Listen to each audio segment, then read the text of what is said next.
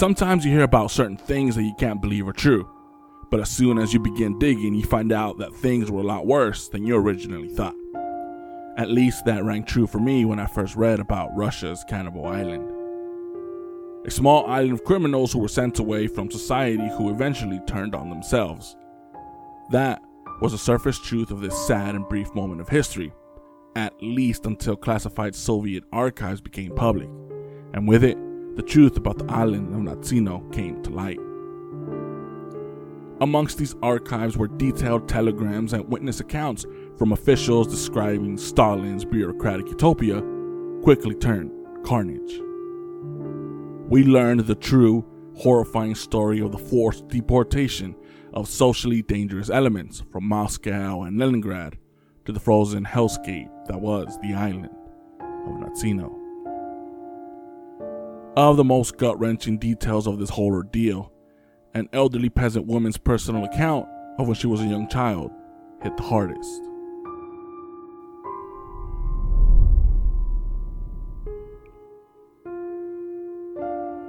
We were living near Natsino, and every spring we left for the island to harvest the bark that was sent downstream. It was our only source of income. The whole family went along and we took enough food to spend the season there. That year we saw people everywhere. They'd been brought to the island. People said they brought people to the island and were asking how many. It turned out that there were about 13,000 of them. They were trying to escape. They asked us, "Where's the railway? Where's Moscow? Leningrad?" They were asking the wrong people. We've never heard of those places. People were running away, starving. They were given a handful of flour. They mixed it with river water and drank it, and then got sick with diarrhea. People were dying from dysentery. They were dying everywhere. They were killing each other. Alongside the river, near the village, there was a mountain of flour. "You want some flour? Here you go." They sent 2 guards to defend our village in case we were attacked. As soon as the guards caught one of them, they would put him on a boat and take him to the other side of the river, where they shot him, threw his body into the river, where the current carried it away. On the way to the other side of the river, they made him sing dirty songs, threw breadcrumbs at him, and then made him sing again. On the island there was a guard named Kostya. He was a young fellow. He was courting a pretty girl who had been sent there. He protected her. One day he had to be taken away for a while, and he told one of his comrades, "Take care of her." But with all the people there, the comrade couldn't do much. The people grabbed the girl, tied her to a tree, cut off her breasts, muscles, everything they could eat. Everything. They were hungry. They had to eat. When Kostya came back, she was still alive. He tried to save her, but she had lost too much blood. She soon died after.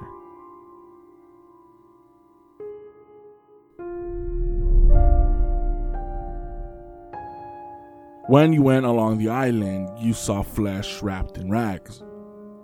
Human flesh that had been cut and hung on trees. I heard that when people on the island saw the doctor pass by,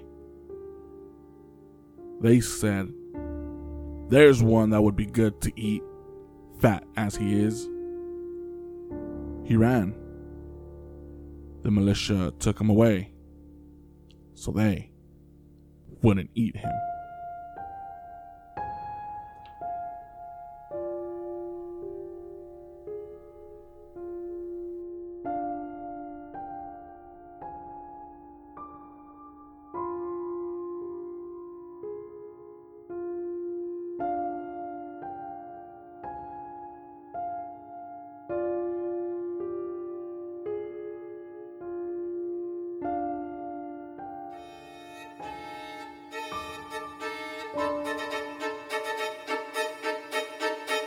He's talking and I'm not, and I'm just And then I'm too. No, but wait, I have something for him. Boom, you get shot down. Now you're just fucking me, aren't you? I'm just wondering why all these people like kids. The Weird History and Eerie Tales podcast. Concentrating on this dude. Shit's fucking good. Wow. FY, there's nothing wrong with like. All right, welcome everybody to another episode of the Weird History Eerie Tales podcast. I am your host, Moses Story. With me, as always, is my brother Josh. Yo, what's going on, people? And we are fucking back. We're finally back, baby. At least both of us are back. Archie can't be with us this week because obviously we're still under quarantine. And then later on in the episode, we are going to address the elephant in the room of why we've been gone for so long. But we're back with I want to say fucked up episode. I think every episode we do is kind of fucked up. No, we fuck up episodes. True, touche. We do fuck up episodes. This one's going to be a fucked up episode because we are going to be talking about 1930s Russia and something... Mother Russia. And we're going to be talking about a cannibal island that went by the name of Natsino that was part of Stalin's ethnic cleansing of his big cities like Moscow and Leningrad, which is fucked up, as you guys already know when you get by hearing just the intro. The intro is just a few that was just a count of one person. Yeah. Of one person. There's millions or thousands. Well, in total millions. Yeah. Total millions, but in our little universe of the whole deportation, 100,000, a few thousand. So, before we get started, I want to mention 3 words that we're gonna be going over and over again, and basically it's just short little glossary, just so you guys understand what we're talking about when we mention these few words. Yep. First one is the Gulag, which is the main administrative agency for the camps created in 1930. So when we mention Gulag, know that we're just mentioning the agency that was in charge of setting up these camps. And then we have the OGPU, which is the overall political administration, which is basically the whole system that's doing this whole thing. That's doing the deportation, that's doing the arresting, that's doing everything, right? And then we have the comandaturas, which is the agency under the Gulag, which is responsible for managing the people being deported, right? So again, Gulag is the agency in charge of setting up the camps. The comandaturas is the agency in charge of shipping people out, and then the OGPU is basically everything combined, right? So that's what we're going to be talking about. And in order for you guys to get a better idea of the hellish landscape that these people went through, we're going to be talking about 1920s Russia. We're gonna paint you a bigger picture of how people's lives were before this fucking insane savagery happened. And this 1920s potato famine. And to make things worse, it's like what you just said earlier, the ethnic cleansing. That itself will tell you how fucked up this whole island, this process, this affair, as known as a Natsino affair. It's pretty fucked up. But like you said, let's go back to the 1920, right? It's specifically 1921, 1922, of this catastrophe known as the Russian famine. Now, the cause of the Great Famine is a combination of obviously natural disaster mixed with political affair, or I like to say political actions. And these political action is known as the Russian Civil War, which was a multi-party battle in the Russian Empire. So the Civil War is happening all throughout Russia. Here's a picture, all throughout Russia. And there's 5 or 6 different parties that are fighting to become the dominant political system.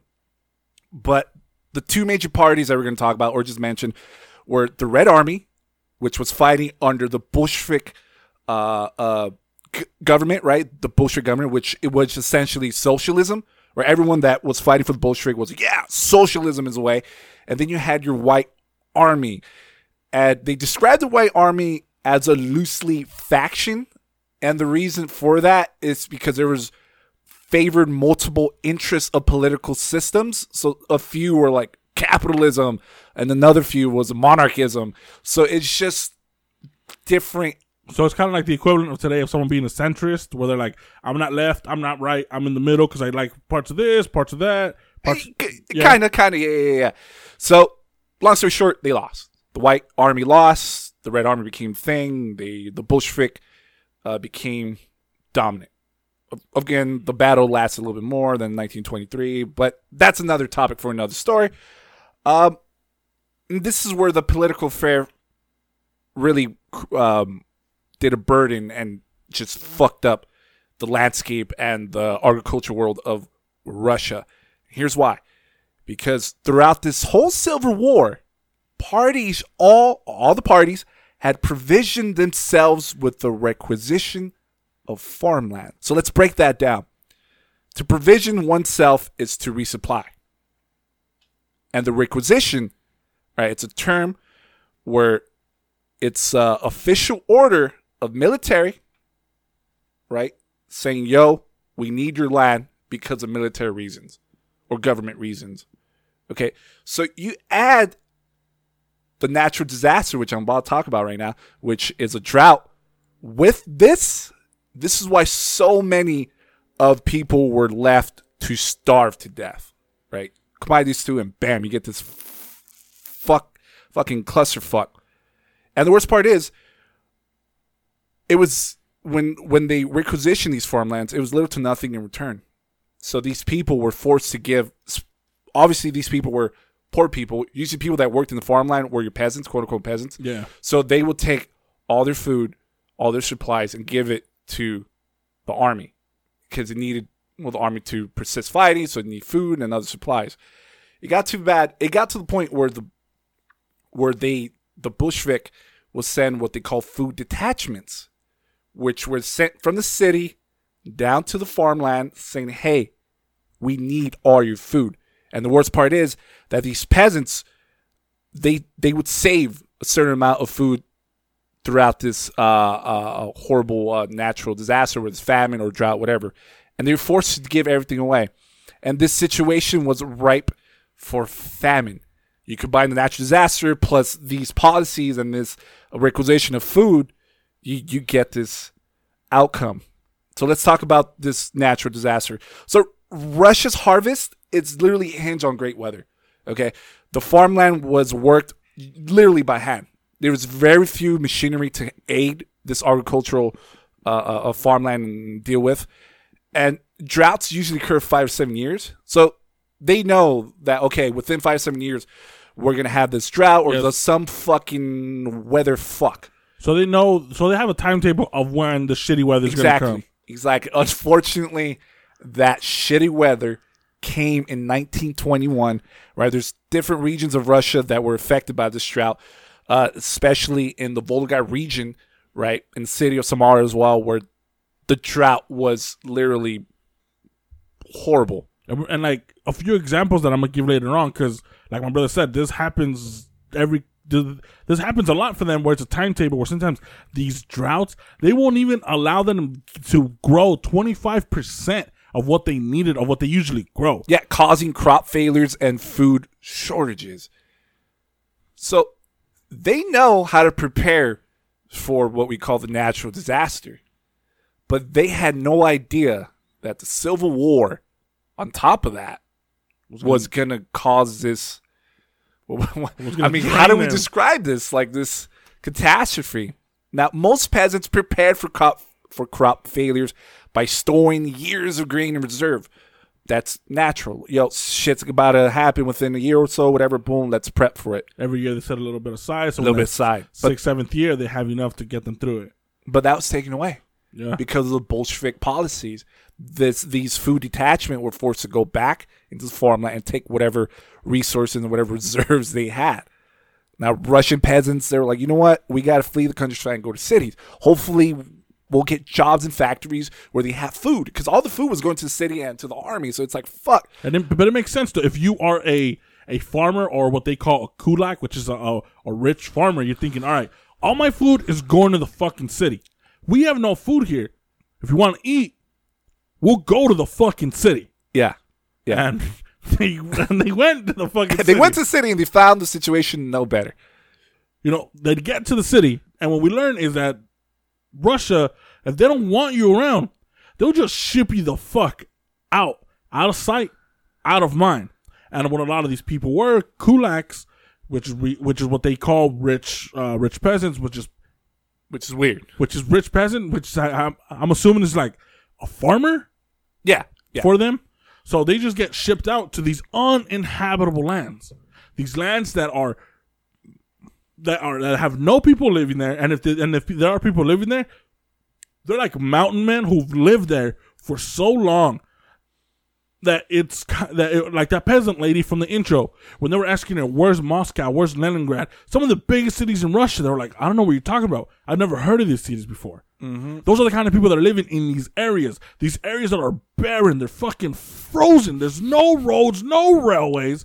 They get shipped out there to go, you know what, we don't like you, go over there and grow that fucking land. And a lot of these people, they get sent over there and they start their small little villages, because Russia, they were in the era of industrialization. But they're like, we want to be a powerhouse. We want to be, a strong force in the world. So we can't be doing that just by being farmers. So bring people to build strong towers, to bring factories, to do all this. But in order for you to do this, you need food, which is what happened. They were just stealing all the food from the farmers. So the Bolshevik policies. Yeah, Bolshevik policies. So what they were doing with these peasants, they're like, you know what? I don't want to die. Let me go to the city. They go to the city, and then you get shipped out as a special settler or an exile, and you'd get shipped out to one of these places for you to start that farmland, so they could cultivate it, and they have more farm for more area, more resources for them to steal from, because it's still Russian land, except it's just uninhabitable. No one's living there. So what do? Send these people you don't want, send them the fuck up there and let them figure it out. Wait 2-3 years, everything's cool. All right, start sending this shit back. Yeah. This happened after a certain time frame. Like when this first happened, many were going to the city, and I forgot the exact date, but after that date, if you go to the city and you're coming from these farmland, this port, and that's when they were shipped, they were exiled, and they were just dealt with. So this is the picture that I'm trying to present, how bad these peasants were living, right? Which leads us to the horror behind what we call the Great Famine. Okay, the Great Famine affected many cities in Russia, especially in Samara, which is in the center of the Volga region. The policies and the drought combined forced millions, okay, I'm talking about millions, into starvation. Starvation. The rapid starvation made people eat anything that was technically edible. From dogs, cats, grass, that's the part. Bark, dirt, the grass and the dirt. I'm like, what the? Acorns. Yeah, it's completely fucked up. And last but not least, when all those resources were gone and the death tolls were rising, was rampant, it led to eating humans. Cannibalism. Now, the reports of cannibalism were observed and told by many foreign relief workers. So let's just backtrack. When all this was when all this was first happening in from 1917 to 1920, 1920, Russia didn't really acknowledge this catastrophe. They were like, "Yo, we're Russia. We know how to handle famine. We know we've been through this before." Until they realized that their own people were eating each other. They were butchering each other and murdering each other. And it got to the point where Russia was like, fuck, you know what? We need help. We need charity. So you have the Swedish Red Cross helping, aiding, and then you have the ARA, which is an American Relief Administration, in which they sent these workers to provide, and the number's ridiculous, on daily, the resources were able to feed 3.2 million people daily. Daily. Just think about it. Like, holy shit. So Russia finally accepted that. And when the workers went over there, this is what they saw. This is certain, and these are the reports of what they saw, the accounts of what they actually saw. So some workers found parents literally killing and eating their own children. Another account report stated that a mother was feeding her surviving children with the body of her deceased daughter, which is an image on that article that we have in the background. That we will post up. If you guys want to see some of these pictures, go to our Instagram at the Weird History Eerie Tales Pod in order for you to. These pictures are brutal, so just giving you guys heads up on what to expect. Or if you guys are listening to it now, just type in 1920s cannibal Russian famine, and you'll see these pictures. And yeah, there's so many pictures.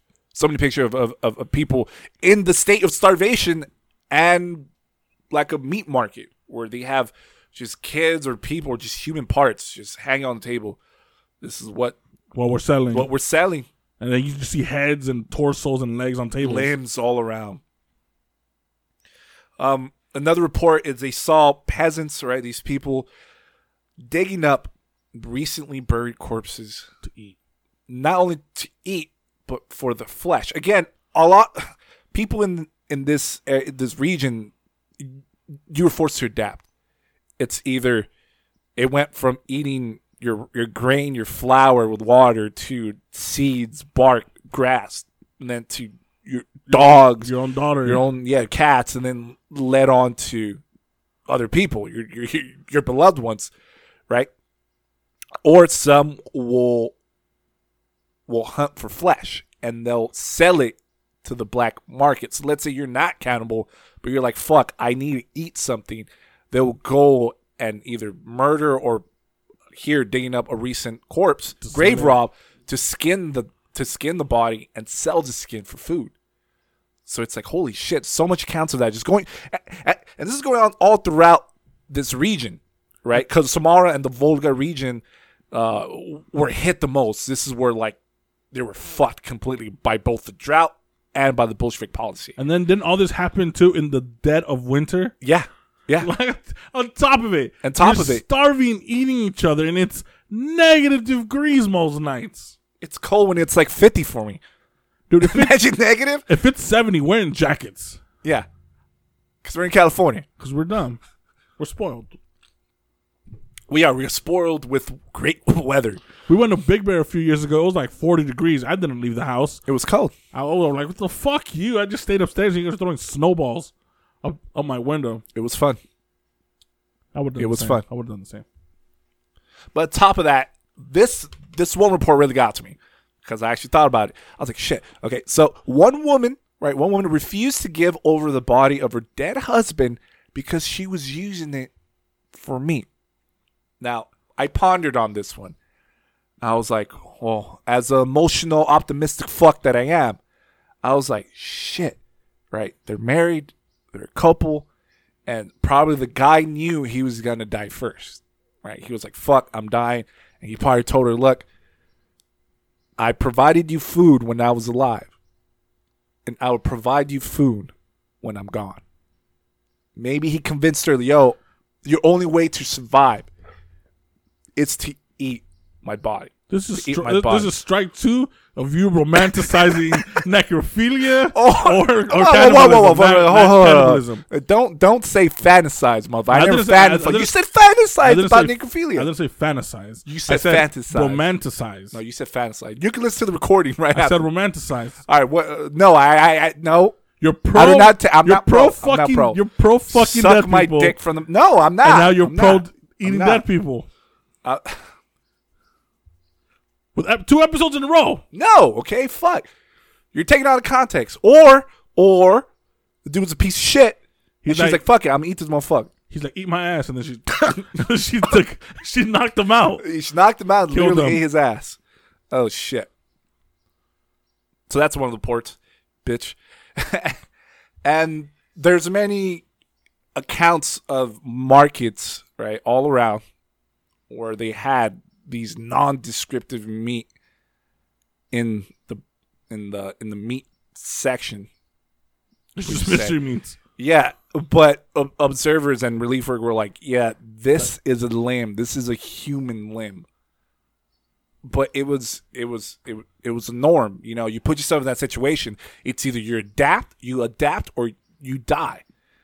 And obviously, the workers are going to be all grossed out. They're going to be like, "Oh my gosh, like what the fuck?" But those people who were living there, who was experiencing what they went through, they're just thankful to have food. They were just like, at this point, I'm not going to ask. I'm not going to ask. Yeah, and there was other accounts of these workers where they go to like a butcher or whatever, these markets, and people will bring satchels of what they assume was meat, but it was human meat, because they were arguing saying, make this into a sausage, a meat sausage. So they were like, grind this fucking shit up and make it into a sausage. So I was like, fuck, dude. Just hearing about it, just reading about it, looking at the pictures, I'm like, shit, imagine being there, witnessing that, and then lastly, being a part of that. This is what happened behind the scenes of not just the famine itself. Obviously, the agricultural aspect was fucked, but it led to more of human. It kind of pushed it over the edge where, like, if they went from, like, all right, we'll be able to manage to, like, all right, this is uncharted territory for us. We don't know what the fuck to do. Yeah, or they simply didn't care. Because despite of all the reports of cannibalism happening throughout Russia or this region, there's the part that I was like, oh, fuck. The police took no action because they deemed it as a method of survival. They were like, yo, shit's so bad here. It's a legitimate factor, a way to survive.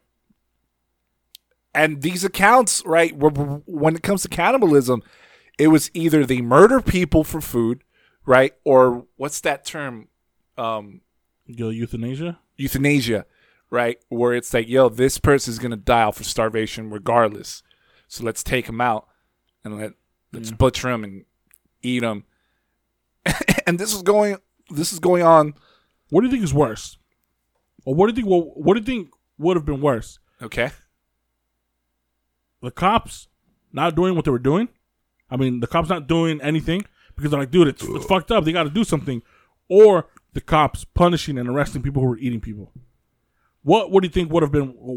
Do you think what they did by not doing anything was worse than arresting people? Do you think the outcome of them arresting people would have been better than just leaving them alone? I think they did the right thing by not just like, all right, dude, like just letting them out. Because if not, people were still going to die. I'm pretty sure a lot more people are going to die because, as we're going to find out later on, prisons were fucking filled to beyond capacity during, like, I want to say like 15, 20 years starting from the Civil War all the way up to where we're going to be taught where our story ends, which is in the 1933, 1934 during the whole Nazi affair. We're going to find out how horrible the prisons were, how shitty things were on top of all this. So they deemed it as a method of survival. They're like, yo, you do what you got to do. You got to do what you got to do in order to survive. Sadly, when it comes to the death toll, the exact count is still uncertain. Obviously, they stated that 25 million people were affected throughout the Civil War and the famine, but specifically, the Soviet state and foreign observers found it so hard to gauge the numbers accurately when it comes to who died actually from starvation and diseases and, well, obviously the murder and cannibalism that happened throughout this time.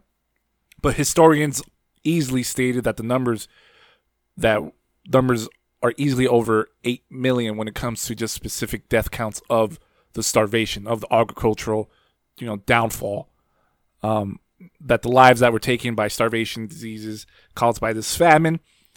And lastly, the famine was chiefly a natural disaster. That's what famine is. It's a natural disaster, especially when it comes to drought, certain things, in the form of a severe drought in this case.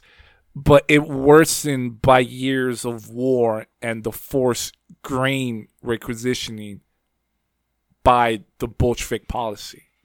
this is what really took the toll. This is what really made this catastrophe happen. It wasn't just the natural disaster, because they know how to respond to that. But you apply the civil war that was happening all throughout the Russian Empire. You add that together, and you get this horrible. I don't know how to describe. I literally don't know how to describe it now. It's like shit. So if you didn't think that was bad enough, right?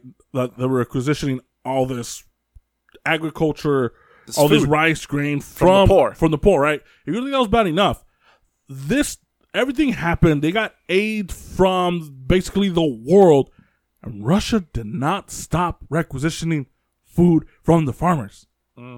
They did not stop. They're just like, oh shit, it was just a bump in the road. We'll continue going, right? So basically, that's what Russia was going through in the 1920s, right? The Great Famine. And Russia kind of never recovered. They were still on wobbly legs. And that's when Stalin came up with, well, not Stalin, but this is when Russia came up with the grandiose plan. So in early February of 1933, the head of the OGPU and the head of the Gulag presented Stalin with a ridiculous plan for deporting millions of anti-Soviet elements from the cities and nearby countrysides. Their plan was that from 1933 to 1934, 1 million elements were to be settled in western Siberia and as many in Kazakhstan. And for those of you wondering, yes, these elements they are talking about are people. And 6 classes of people were targeted for this plan of theirs. So kulaks was one of these people that were being were being targeted, which is the rich farmers. People who were sabotaging the state's procurement plans and other political economic undertaking by the state, aka poor people, because they thought poor people are not listening to us. Poor people are coming to the city, and if they're coming to the city, they're not working in the farms. And if they're not working in the farms, they're not doing their best to help Russia succeed. So fuck them, they're getting shipped out. The kulaks who were hiding in firms and workplaces escaping from the countryside were also targeted. So a lot of these farmers, they might have had friends and family that were already living in the cities. So like, dude, I need to go work. I need some help. So the family in the city are like, yeah, come on over. You can work over here, and just don't be weird. Just don't be suspicious. Well, they were just being suspicious, and those were the people that were being targeted. They're like, yeah, you look like a farmer. Why the fuck are you working here? Getting shipped out. Individuals expelled in the context of cleaning up the USSR's western frontier. So basically, people that a lot of officials didn't like. Whether if you were a protester, if they didn't think you were helping Russia in any way positive, you're getting shipped. Urban elements refusing to leave the cities in the context of passportization. We're going to talk about passportization in a bit. But if you didn't have this passport and you were in the city, you're out. You're getting shipped. And individuals who the courts and the OGPU's jurisdictions has sentenced in terms of less than 5 years, you were getting shipped out. So if you were in the city and if you were from outside the city and you were in a city jail and your term was less than 5 years, you were getting shipped out to Western Siberia. And the thought process was, if you have a sentence less than 5 years, you're not a dangerous person. You probably did tax evasion. You probably did something that's not a violence offense. That's not a violent. That you're not a violent offender, and they don't want violent people out in the Western Gulag. The Western Siberia. So if you got a sentence less than 5 years, you get shipped out. So everyone was being deported as labor colonists. That's what they were being signed up for. You were getting shipped out. You passed your record was a labor colonist. Obviously, stripping them of any civil rights because you couldn't say anything. You couldn't contact the lawyer. You couldn't contact your family. If they looked at you, pointed the finger, snapped, you're getting shipped, you were fucked. You couldn't do anything but get shipped. And they were put under house arrest in their labor village. And this is the fucked up part. They're like, you know what? We're going to put you in house arrest until we investigate you. You're like, okay, the labor village is in Western Siberia. So you're getting the fuck over there. And they ship you out over there, and that's when you're in house arrest in these labor camps. So you're forced to work there.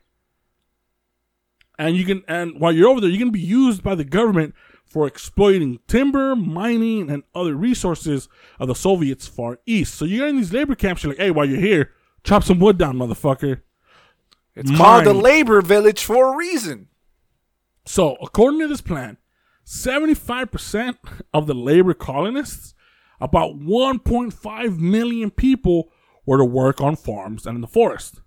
And within 2 years, they were supposed to have basically worked off any expense the state had used for the transportation, settlement, and any other expenses. The other 25% were to work in camps of fishing, crafts, and mining, all while having to be willing to work on the side to grow crops and build homes to house and feed themselves.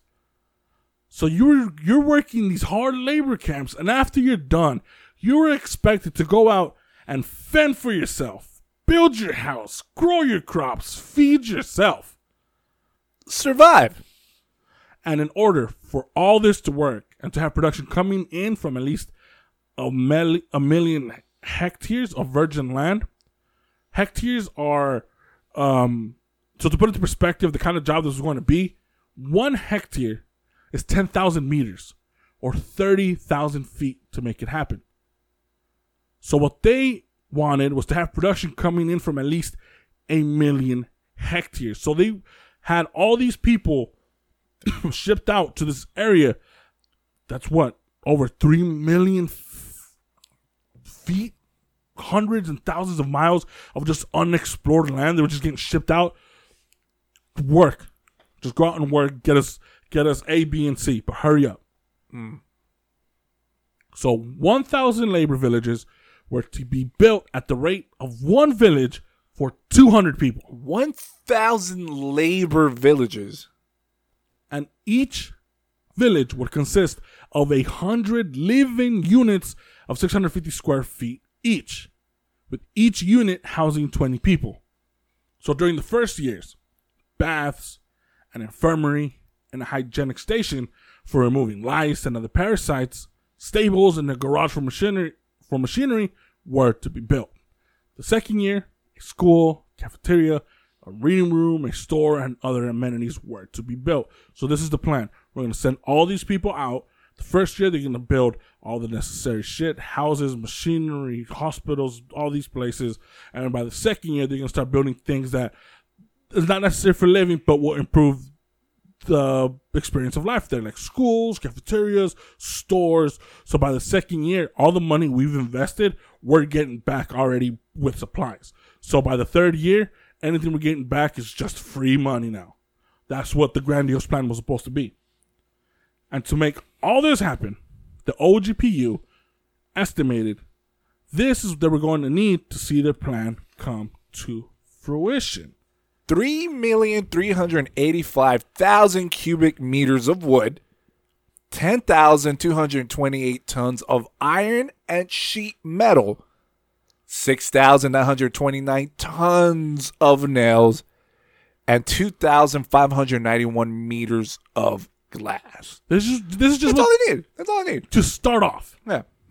Along with the supplies, a little over 3,000 commanders and assistants were to be recruited, along with over 5,700 militiamen, 1,000 technicians, 500 agronomists, and 470 physicians and health officers. This is what the plan is. In order for this to work, this is what we're going to need. So on paper, this looked great to them. To them. Out of everything they were checking off to try and make this plan go on without a hitch, they realized that the hardest part was also going to be the most delicate, as they had to figure out how in the fuck they were going to transport all these hundreds and thousands of people and equipment and the food supply that is meant to keep their contingents alive. How the fuck are we going to move all of this to where we needed to go? Mm-hmm. The main problem they had was moving from the point where the railroad and the waterways ended to their desired location. I was not joking when I said they're sending these people to lands where nobody lives. Railways specifically ended at least hundreds of miles before you got to the area where these people were being settled. Roads and railways ended. Waterways ended. So they're like, all right, we could ship them as 3/4 of the way there. How the fuck are we going to ship them the last quarter out? We have no idea how to do it. Because these places, like I mentioned, they were situated in practically uninhabited regions where there was no local means of transportation. So to fix this problem, they estimated that they would need 2,416 trucks to move on a daily basis 3 metric tons of freight over a distance of 155 miles per day. Fuck. So they needed 2,500 trucks to move 3 tons of supplies 150 miles a day. They needed 90,000 horses to plow 30,000 feet per horse. They were going to need 1,200 tractors for both agricultural work and transportation. And the total expense was estimated to be 1,394 million rubles in transportation alone. That's just for transportation alone. So by doing the math, in 1933, one ruble was 51.5 cents. And $1 then is equal to about $14.19 today. So if you multiply 51.5 cents by 1419, you get $7.30. So 1 ruble is equal to $7.30. And we multiply that by 1,394 rubles, and we get 10,176,200 rubles. That's how much it's going to cost for them to move all these people, all the sorts, all the resources. That last quarter. And that's just for transportation alone. What a great plan. Right? That's just for transportation alone. That's not counting how much it's going to cost to get all those cubic meters of wood, all those tons of iron. That's not counting that. It's just, what do we need to get the last quarter? What do we need to help us get to that last quarter? 10 million rubles. So to understand the meaning, the place, and scope of this plan of theirs is to see it in context. So you heard my brother talking about how dire the situation was just a few years before. And it wasn't that much different then. In early 1932, to keep up with the demands of Russia's industrialization, they raised the quotas for grain and other agricultural deliveries on the Caucasus again, as well as on individual farmers. So now they weren't not just ordering these excess extra grains and all these grains and other deliveries from these mass farms, but now they're asking the little farmers, the farmers that are just growing enough food for themselves, you guys need to start pulling in your weight as well.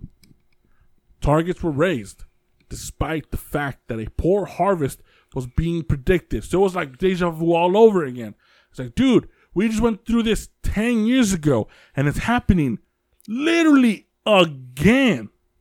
So in short, during this period of time, Stalin had a policy adopted called collectivization, which reduced the economic power of the kulaks, or the rich peasants, and demanded that all agricultural goods be delivered and sent to cities to speed up his industrialization plans of Russia. Ukraine was hit the hardest with his widespread starvation after they met Stalin with considerable resistance, to which he never forgave them. It was around the 1920s that Stalin started to believe that non-Russians were becoming dangerously self-confident and self-assertive, basically garnering this nationalistic view that everyone not Russian is a second-class citizen in Russia, which we'll see became a thing later on with his passportization policy. Oh boy. So the prediction of a poor harvest would have been a godsend instead of the famine that actually occurred. So by October 1932, not even a quarter of the planned deliveries had come in. 1932, 25% of what they were expecting came in. This was largely in part because of the famine, but also because of the peasant farmers trying their hardest to avoid delivering to keep something for themselves. They're like, yo, we're not gonna give you everything. We saw what happened 10 years ago if we give you fucking everything. We're gonna keep at least. So farmers were like, we're gonna send. We need reserves. And they started hiding a majority of the reserves. Again. Yeah. They were hiding under piles of hay, bags of flour. They were digging holes like miles away from their farms in forests just so they would not find these grains. Because they're like, dude, I mean, that's what they live by, day by day. Deliveries were so scarce that the few that were being out, they were being intercepted and stolen, which resulted in a law punishing theft of social property, which is all these agricultural deliveries, by 10 years of forced labor in camps, or you get the death penalty. Or you get death penalty. What, they just flip a coin for that? I guess it depends on what you're stealing and how much you're stealing. Oh, boy. And you know what was the fucked up part? If you are a farmer and you're keeping grain for yourself, you're stealing social property because it's supposed to be sent out. True. So if Stalin's regime wasn't pissed enough as it is, they were put over the edge when many of their elite officials were in solidarity with the peasant farmers they were supposed to be managing. So Stalin had these people in charge of these fucking farmers. And a lot of these officials were like, no, dude, keep some of this shit to yourself. We just saw what happened 10 years ago. We don't want you guys eating yourselves again. Just, Yeah. I'm going to pretend I'm going to turn a blind eye. They were being good. They were, yeah. So even few went as far as opposing the state's procurement plans. A few of them actually spoke out saying, why the fuck are you stealing from these farmers again? The world literally had to bail us out a few years ago. It wasn't that long. Bro, like, what are you doing? This was especially true in the greater regions that were most heavily taxed, such as Ukraine. Because why? They stood up against Stalin saying, dude, this is fucked up. Stalin's like, go fuck yourself. I'm going to tax you an extra 25%. You better go somewhere. And the Volga area. These two places were hit the hardest. So in order to get things under control and put an end to this resistance, 2 committees were sent to Ukraine and the northern states, headed by Vyacheslav Molotov and the other by Lazar Kaganovich. In the summer of 1932, thousands of agents were sent to these urban areas, and all hell broke loose. So Vyacheslav and Lazar were in charge of these thousands of agents. And during the summer of 1932, the country was enveloped. It was enveloped in a constant state of extreme violence. Hundreds of thousands were arrested.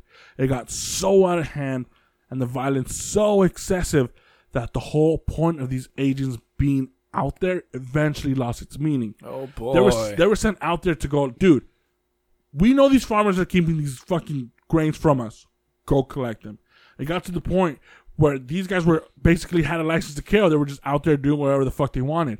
So instead of just going out there doing their business, trying to get the grain so they could send it out back to Moscow and Leningrad, they were just walking around with this, BDE, just walking around with their big dicks all out. If somebody looked at them the wrong way, you're getting shipped out. Go fuck yourself. And they started fighting people. And people couldn't fight back because if you fought back, you're getting shipped out. So shit got out of control. Lost situation. A report addressed by an official from the Volga region stated that in less than a year, 25% of the adult population had been the victim of one kind of oppression or another. Fuck. In less than a month, they had expelled over 800 farmers from their own land. In less than a month, 800. They showed up, got these farmers out of the land, and shipped them off to Western Siberia. What were they thinking? These are the workers that know how to work the fucking farmland. Less than a month. 800. Yeah, I'm trying to picture it. Less than a month. 4 weeks. 800. Gone. And they were getting sent out to Western Siberia. And here is a small excerpt from that report. Yesterday, I met a large number of Kolkhians who had been expelled from Kolkhi at the beginning of February and then taken back at the end of the month. The prison is holding 5 times as many people as it was planned for. Over the past month, the prison returned 78 convicts, 48 of whom were under the age of 10. Bro, they're arresting children! What the fuck are you doing? Hey, what the fuck are the little shits doing, bro? What I'm thinking is to punish the parents. They took the kids. That's what I'm thinking. Okay. You're like, what the fuck? What does it take? I'm thinking they need to meet their quota. Bro, They'll take anyone. Out of 78 people, 48 were under the age of 10. Not 10, under the age of 10. What are you doing arresting a 4-year-old? They have to meet the quota. Through brute force. Right? I mean, I would rather arrest the adults, right? The adults, because they're more viable when it comes to work. That's true. If you arrest adults, the kids are going to die. Yeah. Regardless. So, through brute force, Stalin's procurement plan was completely fulfilled, but at an immense cost. At what cost? The producing regions most heavily taxed were only able to meet the targets by not only giving up their seed stocks, which was the reserves that allowed them to provide not only for the next harvest, but to also give the emergency stocks, which was supposed to be aid to any starving Kolkhi. So they're like, we need to meet our quota. So not only are we going to steal the seeds that you have, they're going to be for next season, we're also going to take shit that's used for emergency aid in order for us to fill this quota. Oh, boy. So the last time this happened, Civil War broke out and a bunch of people started eating themselves. This year, they're like, we're just going to take everything, and we mean everything, extra and the emergency shit, just so we can make sure we're filling up the quota. So soon after, a major annual session bringing together the party's leading officials took place in Moscow in a 5-day retreat in early January. Stalin spoke, and in his speech, he developed this insane theory that oppositions to his socialism had not been defeated, and they have taken new forms. He said his opposition have taken in the form of peasants, where they will carry their sabotage from the inside. They're saying, we have enemies pretending that they're peasants, and they're coming in, and they're going to fuck up our plans from the inside. Others would leave the Kolkhi in large numbers and spread false rumors to discredit his collectivized farming. So he's like, there's going to be a lot of people that are going to go out spreading false information about everything good that we're doing to make Russia great. And at the very time he was doing this speech, at the very exact same time he's saying there's going to be poor people pretending, there's going to be people pretending to be poor that are our enemies that are going to try to fuck us, a large exodus of peasants from areas affected by the famine was growing. There's no food in these farms. There's no food in these agricultural areas. There's no seeds, no grains, no nothing. So what do you expect them to do? They're going to go where all the food's at, in the cities. So many officials were certain that these mass exoduses were carefully organized by counter-revolutionary organizations. Oh, fuck. These aren't poor people. These are just They're motherfuckers. enemies. Yeah, they're just motherfuckers pretending to be poor people so they could fuck us up. Yeah, how paranoid were they? To the point where it's like, the poor are our enemy. Holy shit. So on January 22nd, Stalin composed a secret directive that put an end to the mass exodus of peasants. Stalin wrote that he has proof that the exodus from Ukraine was organized by enemies of Soviet power for propaganda purposes. That same day, orders went out that special patrols be set up, especially in railway stations and on highways, to intercept all runaways coming from Ukraine and the northern territories. All those who refuse to return home should be arrested and deported to labor villages. Oh, boy. The other runaways would just be sent home. So that was his directive. You know what? We're going to set up people, and railway stations and borders, whatever. If there's poor people coming in, send them the fuck out. If they don't want to leave, they're getting deported and they're going to be sent out to Western Siberia. So if you were lucky enough to not get sent, or quote unquote lucky enough to not get sent to a labor village, you were sent home, which was basically a fucking death sentence because you're leaving your house, your home, where you live, because there's no food. There's nothing there. Every single person he was accusing were on the brink of death. Imagine getting all your food stolen and sent to a location.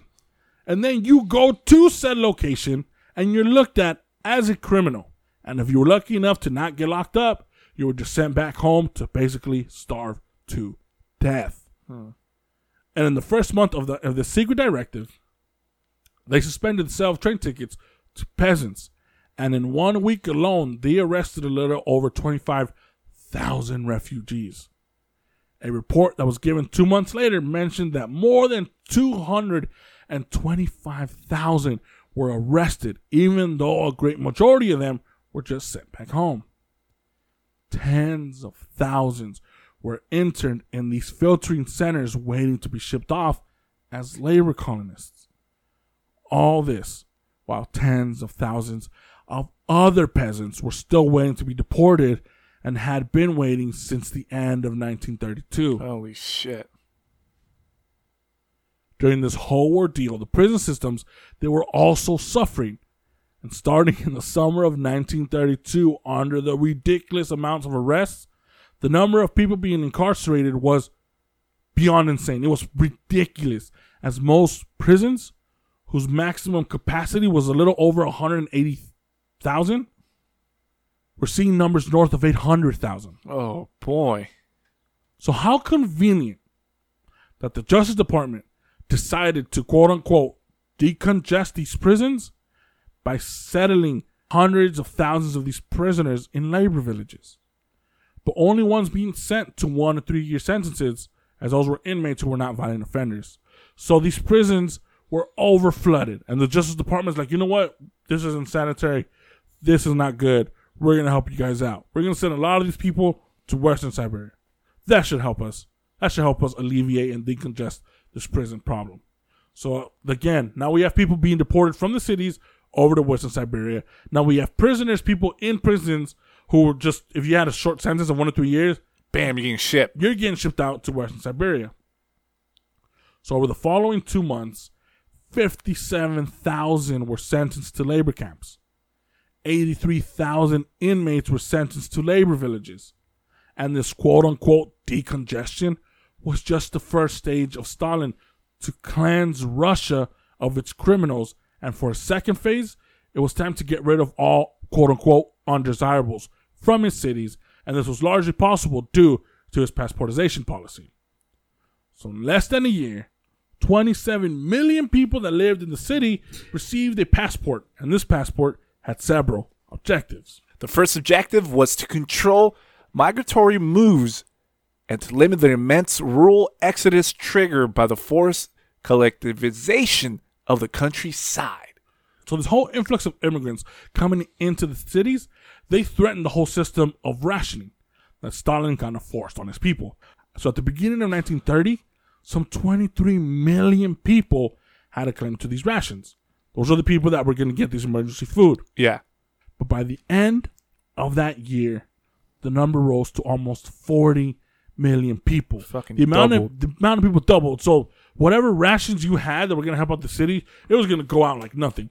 So these were the kind of people he wanted to get rid of. These were his undesirables. Which technically were the peasants. Yeah. Yeah. The second objective was to better identify individuals to establish the exactitude of their social position. So in 1917, which is around the time of the Civil War, they tried to pass this passportization policy, but it didn't get traction. So this second go-around, the passportization served an important purpose. One was that the passport provided the holder's home, their profession, their trade union, and party card to any official asking to see the passport. Their profession. Fuck. Basically, this is the first steps to building a Big Brother world. So with this passport, so now this passport was going to show you who lived in the city and who didn't. And now if you did live in the city, it's going to show you what you did, what party you were from, where you worked, what kind of profession you did. So now they not only we know you have a passport, so we know you live in the city, and now to present that passport, we know what the fuck you do, where you live, and where you do it. And that wasn't like Big Brother, like super, like the government's watching you kind of deal. You had to go get that passport. You had to get stamped twice a year. So you have to go to your local police department, your local thing, and keep that shit updated. So they always... So the beginning of the year and... So they always knew what you were doing and what you were always up to. Oh, boy. The third objective was to cleanse Moscow and the other great urban centers of the USSR of the quote-unquote unwanted, such as the cocaine criminals, the antisocial, and the socially dangerous elements. So, now... If you did happen to live in the city, it didn't automatically mean that you were safe. Nope. Right? So it's easy to see how the passport was a strong line of defense against anybody the USSR did not want living in their cities. It was here that the term, quote-unquote, elements was dropped. Right? They didn't call these people elements anymore. And they adopted, for the more cruel and fucked up term, parasite. Oh, boy. And many of these parasites was anybody that spoke against Stalin, were guilty or accused of crimes against the state, like protesting, larceny, and counterfeiting. Individuals without a full-time job or a productive job, they were also considered parasites. So if you were a professional gambler, a pimp, a drug dealer, or someone whose past can make them look like they're socially dangerous, they too were dick out of luck and were put under this parasite list. So for those of you lost, I want to keep track of who Stalin and the OGPU did not want in the USSR. The following are the groups being cleansed from the cities. Which are parasites, the beggars, vagabonds, homeless children, minor delinquents, speculators, traffickers, and repeat offenders. So these are the kind of people they did not want in their cities. So even if you lived in the city and you were a vagabond, which is like, you know what? I have a little bit of money, but I just like traveling. I'm just gonna chill. I have money to pay my bills, whatever. Nope, you're not being productive. Go fuck yourself. You're out. Shipped Western Siberia. Homeless children. Homeless children. We don't want you. You're getting shipped out. Repeat offenders. Yo, dumb. This is your second DUI. You getting shipped to Western Siberia, bro. Homeless children, bro. Oh my gosh. Those were parasites. So that means if you're a part of what's that word? Orphans. There we go. I forgot words. Orphans. So technically, if you're an orphan, no, because if you're an orphan, technically you would live in an orphanage. Yeah, but you don't think that would be maybe? Fuck. Carry on. Despicable Me would have been a whole different movie. Oh boy, in 1930s Russia. So all this was done to try and clean up the cities and to try and get rid of the unwanted, which is basically everybody who couldn't color inside the fucking lines. But all this arresting was causing bigger problems rather than solving them. All these arrests and sentences were going on, and while they were preparing on shipping hundreds of thousands to labor camps and villages, all they could do at the moment was moving them from one province to another. And since these criminals weren't going to find any honest work in their new place of exile, they would almost immediately resort back to being a criminal, and usually joining an army of local criminals that grew enough that it was almost impossible to keep them in check. So, while they were collecting all these people to ship out, they still didn't have the plans of how to ship them out. So, when these little camps of exiles were coming in, they will be moved from one province to another, from one little city to another city. And as these people were moving, if you were a criminal, you were moved to this place. You're like, all right, you're gonna be in this place. You can live here for the next 6 months. The police are gonna, you're under house arrest in this city. The police are gonna be, they're gonna be on your ass and they're gonna watch you. So if you move to the new city, you're not gonna be able to get a job because you're there as a criminal. So what do criminals do? Hang out with other criminals. So as people were moving from one province to another, the population of criminals started growing and growing and growing and growing until there was gangs and armies of just criminals just roaming these fucking streets like if it was a fucking outsiders. So to make matters even worse, another secret directive was given out and gave strict instructions on 7 types of individuals who would be refused a passport. So now he gave one directive: the people we don't want living in our cities. And now here's another secret directive: the people I don't want holding a fucking passport.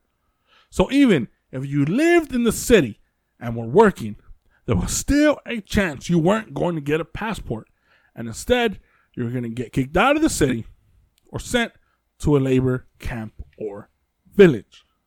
Number 1, individuals not working in production or an institution and not engaged in some form of socially useful labor. So if we're living back then and we're trying to podcast, We're fucked. we're getting Immediately. we're getting shipped out. We're all fucked. Number 2, the Kokais who had fled the place to which they had been deported. Number 3, individuals who had come from the countryside or another city after January 1st of 1931 without a formal invitation issued by a firm or Soviet institution and currently without employment, or who are employed but are clearly good for nothings or had been fired in the past. Number 4, individuals who had been stripped of their civil rights. So there were people living in Russia that had their civil rights stripped from them. Completely.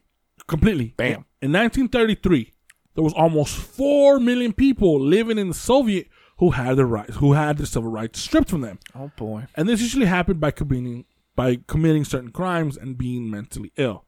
The sad part is that not just the person who committed the crime or the mentally ills were stripped, but it was the whole immediate family. Number 5, individuals who have been sentenced to exile, as well as anybody maintaining relationships with criminals. Yeah, so there were people who were getting shipped that were being exiled that weren't farmers, that weren't poor, that weren't, there was a lot of teachers who were like, they taught something that the government didn't want to teach. Enemy of the state, so you couldn't get a passport. So a lot of times these people were, for example, they were in Leningrad or whatever, and they got exiled. They managed to escape. They made their way to Moscow. Yeah. Well, their record followed them like, oh, wait, you got exiled. Go fuck yourself. Just because you're a teacher doesn't mean, you're going to get a passport. Number 6, refugees of foreign origin, with the exception of political refugees. Last but not least, number 7, anybody related to any of the previous 6 I mentioned and anyone living in the same household. Oh boy. If you were unfortunate to sneeze loudly and denied a passport, you were given 10 days to get the fuck out. And talking about adding salt to a wound and kicking while someone was down, all of these rules apply to not only those living in the cities, but also anyone within 100 kilometers of any city. Oh, shit. So there were villages maybe 3 miles away from the fucking city. These rules apply too. Those applied. Well, they were close. They were close to the city. So, oh, boy. To reinforce this tyranny, more than 12,000 extra police officers were hired, and passport offices were set up in each firm, in each government building, and local police stations. And to give you an example of the crippling chaos this was creating, in just the first month after the passportization campaign was put into effect, in Moscow alone, 70,000 people who had applied were denied and had to leave.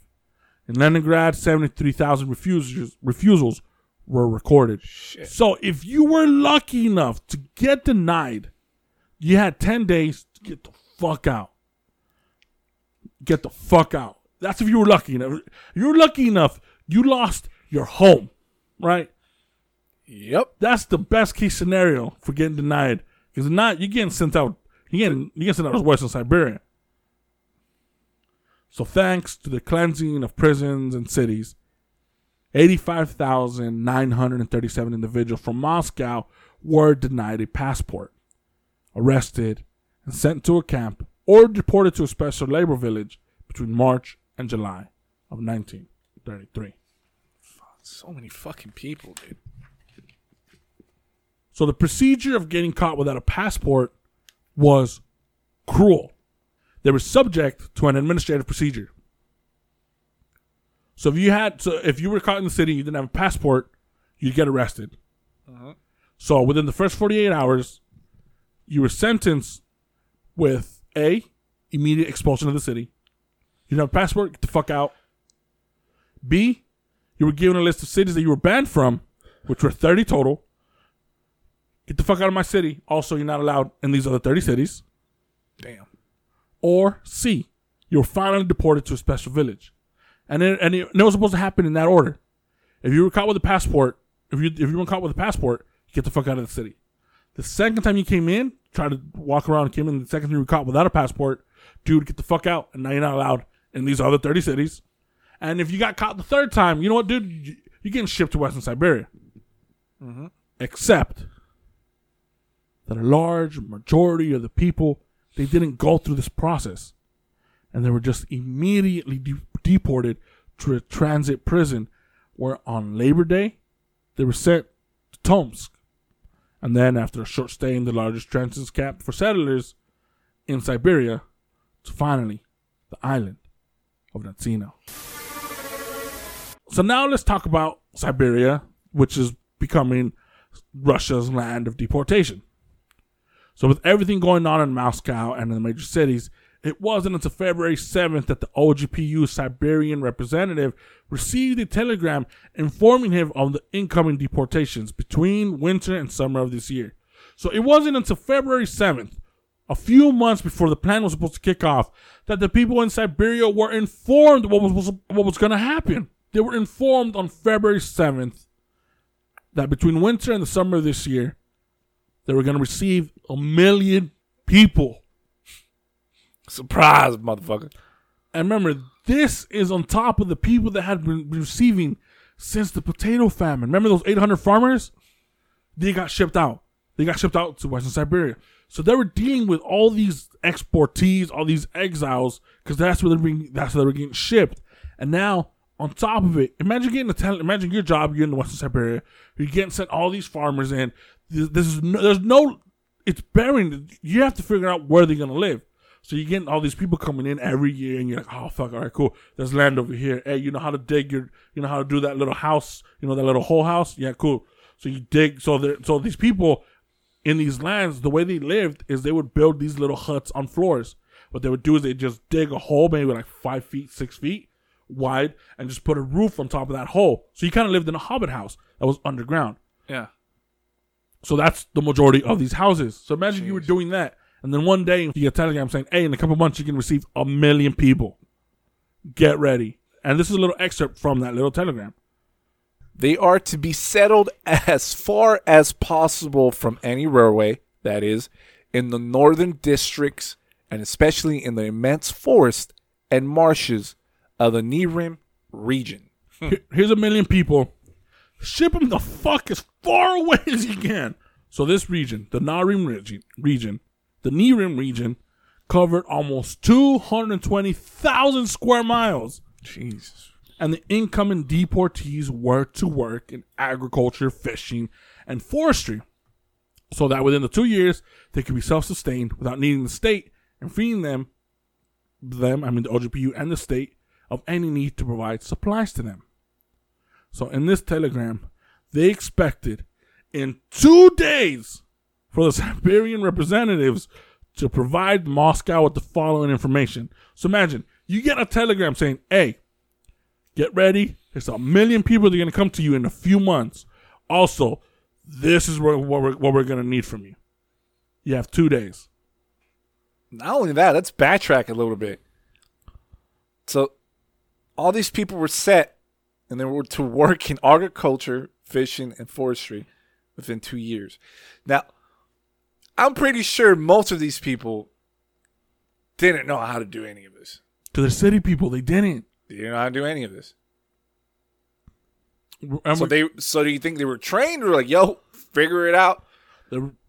Trial and error? Russia didn't care. They're just getting the fuck out of here. And we're going to find out later on. But when shit kind of hit the fan, when it comes to supplies, yeah, the Western Siberian officials are like, whoa, we're getting some farmers. And they're kind of resourceful. So they're gonna know how to build their houses. They're gonna know how to keep warm. They're gonna know shit. Yeah. They weren't told that all these people were criminals and city people who didn't know how to do any of this shit. The unwanted. So, moving on to, Moscow.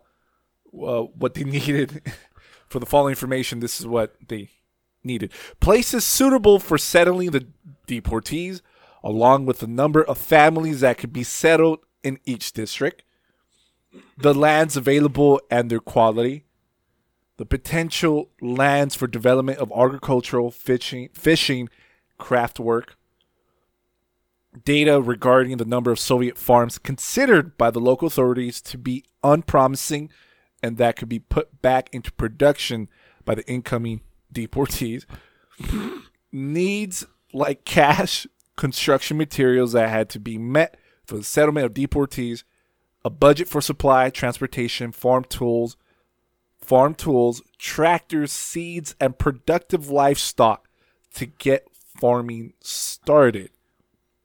How to organize a smooth transfer of individuals and merchandise.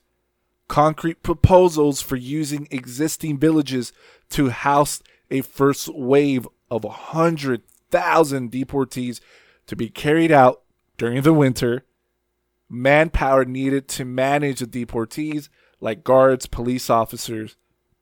Proposals for organizing transfers by river or by road after the railway convoys had been unloaded. They also needed the availability of and needs for health personnel and medicines. Last but not least, the needs for local means of transportation. So this is all the information that they needed within 2 days. Yeah. Huh. So all right. Sucks to be that fucking guy. Dude, or that department. We're going to find out, right? So. Yeah. This dude, bro, the one that got, the one who got the telegram? The one that I was like, what the fuck? Like, the one that was like, kind of like, holy shit. The unpromising line? Yeah, like, dude, like, they're like, all right, go out there, do all this shit. Find me the shitty farms that don't work. That way we could put these deportees to make these shitty farms to work. He had 2 days to go out and be like, all right, tell us what lands are good, what lands aren't. It's going to be like that Patrice O'Neal joke, R.I.P. Patrice O'Neal, where he made this old comic and he was making a joke about when the Miami Dolphin football players, when they went out to sea and they kind of died, or they died out in the ocean. He had a joke where he's like, they didn't even look for them. The Coast Guard just went out into the beach and just looked out and went like, the horizon. Nope. Yeah, they just looked at the horizon. Nope, I don't see him. All right. That's basically what they expected this guy to do. He needed to find out, all right, tell us what we need, how much we need, where we're going to ship this to. One lands are good, one lands aren't good. Tell us the amount of tools we're going to need, what animals we're going to need, how we're going to transport the people from the railways to these lands that are far away, as far as possible from these railways. But you got to give us, the easiest way to do it, to do everything. This was their fucking plan to deal with all these people, right? And these people were already in jail. They were already in transit all the way to Tomsk. The plan was already moving. Like, what the fuck? So aside from seeing how not only half-assed their execution was, all these questions basically gave away how this whole thing was being improvised as they went along, which is what it's starting to look like. They're just crossing that bridge when they get there. So 2 days later, the telegram was being discussed at the highest regional political level, and the committee unanimously told the old GPU, no, and rejected the deportation plan altogether. So everybody in Western Siberia is like, all right, we got 2 days to figure this shit out. They were like, no, tell them no. What the fuck? No. So they stated in this telegram that it was literally impossible for them to settle 1 million fucking people before the end of the river navigation system. Because remember, once you get up to that point, a lot of navigation has to be to the river. And if you're trying to settle people when it's the cold season, the river's frozen. You're not going to be able to move boats. So if you're not moving boats, that's hopefully that's the easiest route to move shit. No, Yeah. we're not going to move all these people over there. We're not going to be able to settle 100,000 of them before winter. Like, what the fuck are you? We're having trouble with these 800 farmers you sent 10 years ago. How the fuck? And at most, best case scenario, with nothing going wrong, the region could take maybe 28,000 refugees during the winter and between 227,000 over the whole year. Ooh. That's best case scenario. That's if they had the land chosen. If it was perfect. If it was perfect. So in the letter written to Stalin, they gave reason why the OGPU's plan was totally unrealistic. They emphasized that in order to just transport during the winter, the initial 100,000 deportees to their assigned place, with the minimum supplies to allow them to serve until the summer, they would at least need 35,000 horses, which were more horses that existed in that whole fucking region. Oh, boy. And if that wasn't bad enough, Siberia was still a year behind in fulfilling their obligatory deliveries that we talked about earlier. So Western Siberia, they were going to get 1 million people settled in their lands while they're still behind sending all their grain and everything that they had to send by the end of last year. So they don't even have enough food to send back to Moscow. That was part of the whole collectivization thing. And now they were expected to bring in 1 million people. How the fuck how are we going to feed these people? So Western Siberia as a whole, as you couldn't tell, was riddled with huge problems. There were famines littering the region, Kazakhs fleeing these famine-stricken areas that would ultimately kill almost a third of the population, plus on top of this, and managing over 300,000 settlers that moved over when the collectivization occurred just 2 years earlier. So they had all these different problems from going. They had famines. They had people dying because they're leaving. And then they still had all these people coming in trying to settle like these guys were. They were just like, what the like, and you want to send 1 million more? So Western Siberia couldn't even handle the settlers that moved on over. And Stalin wanted them to be able to hand over 1 million more people in the coming months. But the majority of these arrivals and future arrivals from the cleansing arrived in the most inhospitable and isolated areas of the Niran region, ultimately leaving Western Siberia with a large concentration of outlaws. With one person for every 12 people living in this area was a deportee, aka a criminal. So according to official figures of the time, Siberian livestock herds decreased by 2/3 over the last 3 years, while the harvest decreased by 45%. Fuck.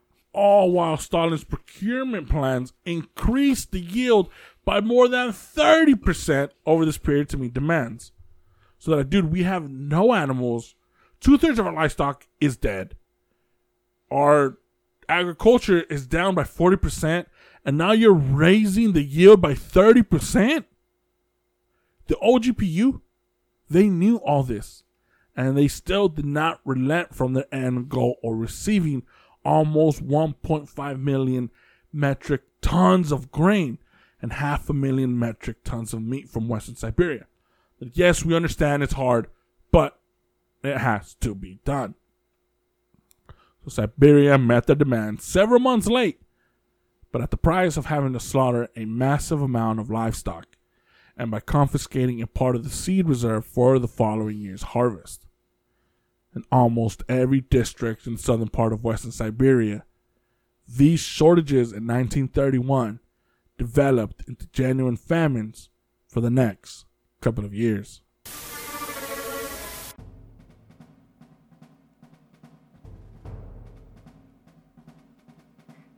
I left for Moscow shortly after the meeting held on February 9th in the office of the Regional Committee of the Party of Western Siberia. On arriving, I learned that it was now a question of deporting 3 million persons. 1 million to Kazakhstan, 1 million to some place I don't remember, since it was planned to assign these people to a considerable number of places. The 3rd million was for us, the Siberians. After 2 days of discussions, we were told that there would be 2 million, 1 million for Kazakhstan, and another 1 million for Western Siberia. At the highest level, we were ordered to draw up a complete financial and economic estimate of the cost of the operation, and to make it as cheap as possible. We drew up several different plans and submitted them to a commission of the Central Committee, and then the matter was discussed where our minimal demands, those proposed by the OGPU, were once again sharply reduced. To give a concrete example, if the needs were set to be 100 axes, 70 were requested, but the economic ministers allotted many fewer. They had probably received precise instructions that could be summed up this way. The districts could just provide the horses, means of transportation, and food supply for 3 months. The special settlers could just take along the belongings, their equipment, and their tools. The funds allocated by the center were supposed to be reduced to a minimum. When I returned to Siberia, I learned that the final figure had been reduced to 500,000 for Kazakhstan and 500,000 for us.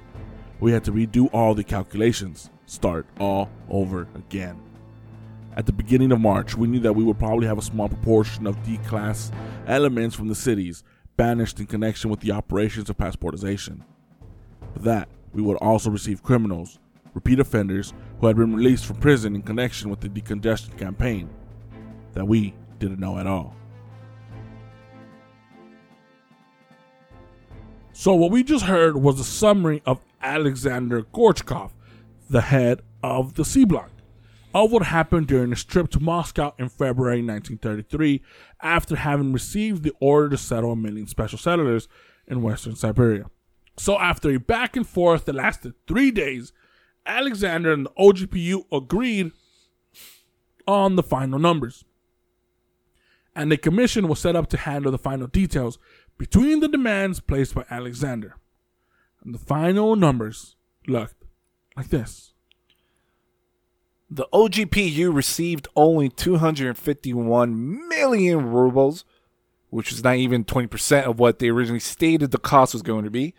They received 960 tractors out of the 2,600 requested, with over 400 of them being used. Used. A little less than 34,000 horses out of the 90,000 demanded were given, as they thought this should be enough to get things started. 12,000 cattle out of the 30,000 were given. So this is the supply. This is the help Moscow gave Western Siberia. As far as seeds, fodder, and other basic food products, which were still being collected, they were given sporadically at about a quarter of the amounts that were requested. So if they asked for, let's say, 100 pounds of rice for every week for the next 3 months, they were instead given 25 pounds for every month. And if that wasn't bad enough, they were being delivered months late. Oh. So by April 20th, this is the figures they had in terms of the number of deportees, with operations to begin May 1st.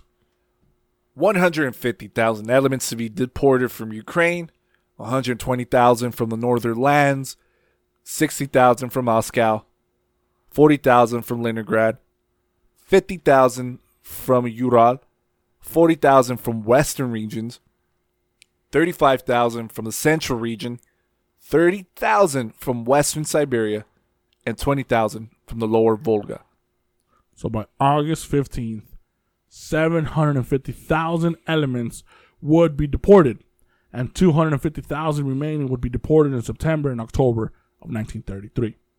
This was due to all the calculations. This is what the numbers were looking like.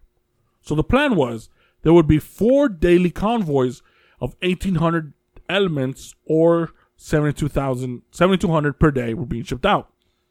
216,000 per month, with 2 convoys a day to Western Siberia and 2 to Kazakhstan. So basically they were sending out 3,600 a day to Western Siberia. Mm-hmm. And the unloading time had to be no longer than 3 hours. Oh, shit. So with these people, when the trains got there, you had 3 hours to empty them out so the trains can come back and bring you another 3,600.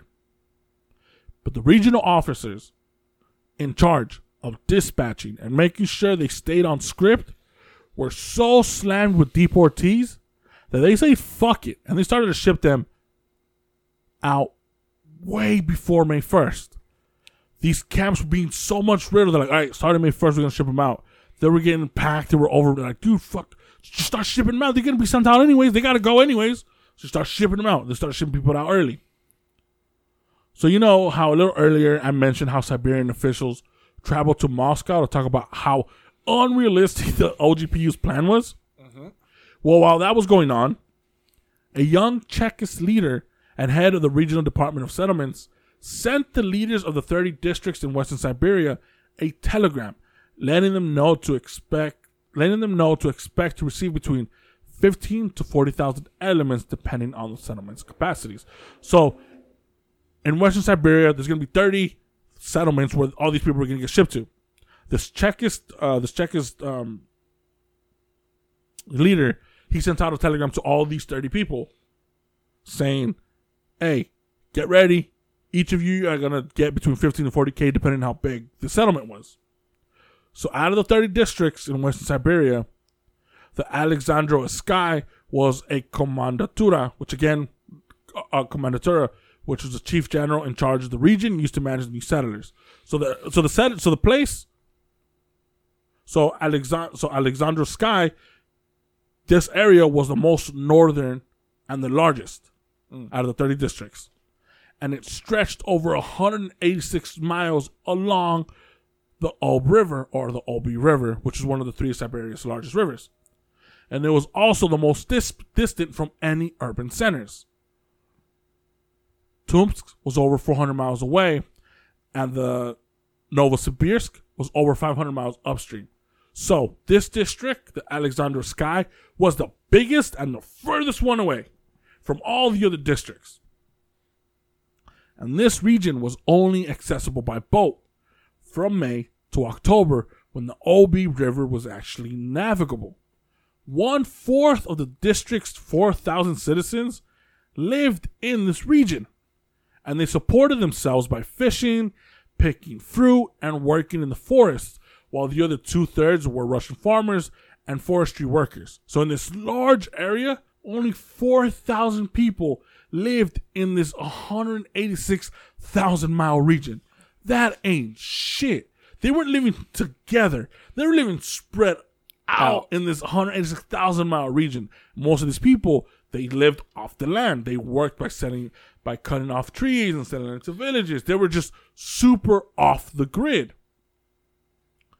30% of the people, of those 4,000 people, were working in state jobs. These were the ones that worked for companies that were like, all right, we need people to go to Western Siberia to cut lumber for us for a few months. So you'd go out, cut lumber, cut them, and then you'd come back to the city. And then once it was summer, you'd get shipped out again. Okay. So only 30% of those people worked for actual company. The other 70% were off the grid people. They did not know what Moscow was. There were 7th, 8th, 9th, 10th generation people living in that land. They don't know what the hell is going on. So these motherfuckers were really independent of any sort of government power. So like, remember earlier in the episode, the intro, when that old lady was being asked, where's Moscow, where's Leningrad? She's like, I don't know what you're talking about. I've never heard of these cities before. She was part of these 4,000. So since the 1920, this district's remote area had served as a punishment destination for socially dangerous elements. So since the days of the famine, potato famine, people were getting shipped out to this area as a punishment, which kind of goes to show you that Stalin's method of getting rid of anything he didn't want was to just ship them the fuck out. Out of sight, out of mind. So by 1932, the year this district was preparing for an influx of more deportees, out of the 4,000 citizens, a little over 800 were exiled elements. Most were repeat offenders, but there were also a few dozen political exiles who worked as teachers, like health officers.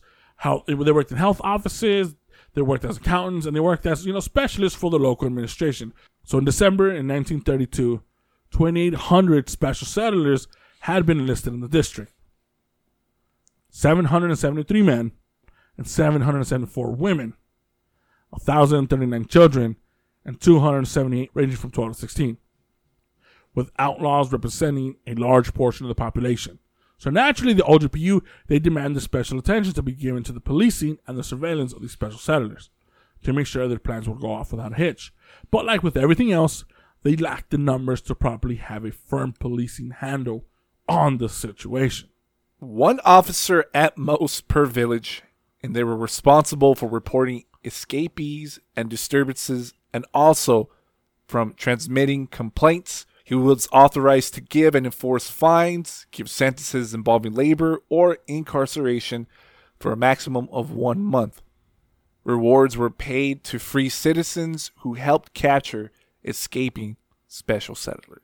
So in these villages, at most, he had one officer.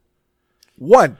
He was in charge of making sure no one got out of line. He was making sure to get people's complaints. He was making sure to make sure no one escaped. That was his job. One. And remember, some of these villages were like 800 people. Yeah. 600 people, 500 people, which is still a lot for one guy. And we're talking about 1930s. I'm assuming this dude did not have an arsenal of weapons like today.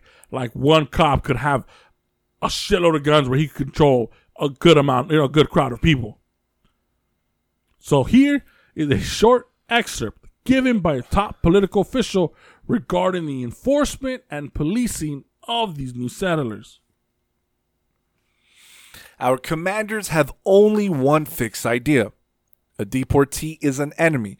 Of course, at this point, it would be false to say that the special settlers are on our side. But we are confronted with a difficult task, that these quote-unquote enemies whom we have uprooted must now be transformed in their new environment. However, our managers and commanders do not understand this twofold task, bringing into line and re-educating. They think they can do whatever they like with the enemy. I will give a single example among the most frequent abuses. When a special settler comes to see commander to ask for permission to marry, the commander will often reply, "I forbid you to marry such a person." Okay. So even though it's really shitty and the civil rights are being stripped from them, a lot of the abuses were pretty harmless for the most part. It's shitty. You can't, you try to get married. Hey, I want to marry this lady. We met here. The guy's like, nah. So like, you better go somewhere. Alone? So it's shitty, but for the most part, like, you're not being harmed. Yeah. You know what I mean? At least in comparison with the practices with the Alexandrov region. During a long report, a certain inspector working for the Department of Special Settlements denounced the horrible practice used in the Alexandrovsky district, the most northern district that I spoke about a few minutes ago.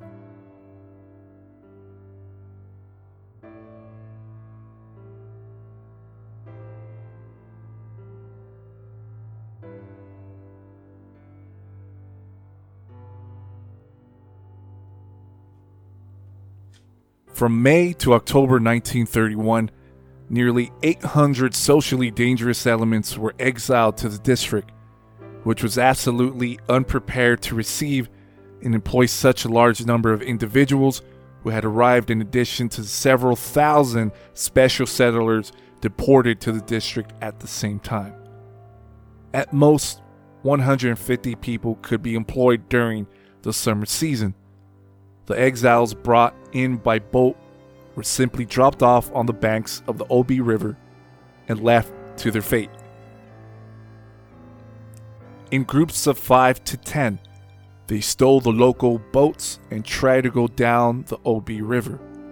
As for the others, they remained where they were, but since they lacked work, they naturally began stealing anything they found. When the locals sought help from the representative, they were just told, "What do you want us to do?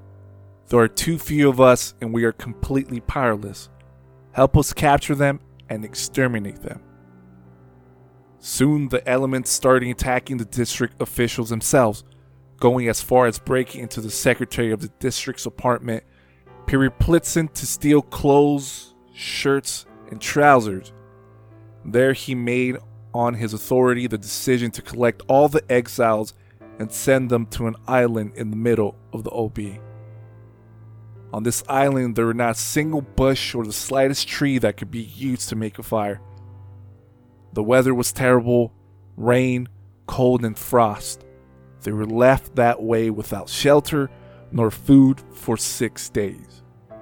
A few elements had remained near town and didn't even know they were being sought after.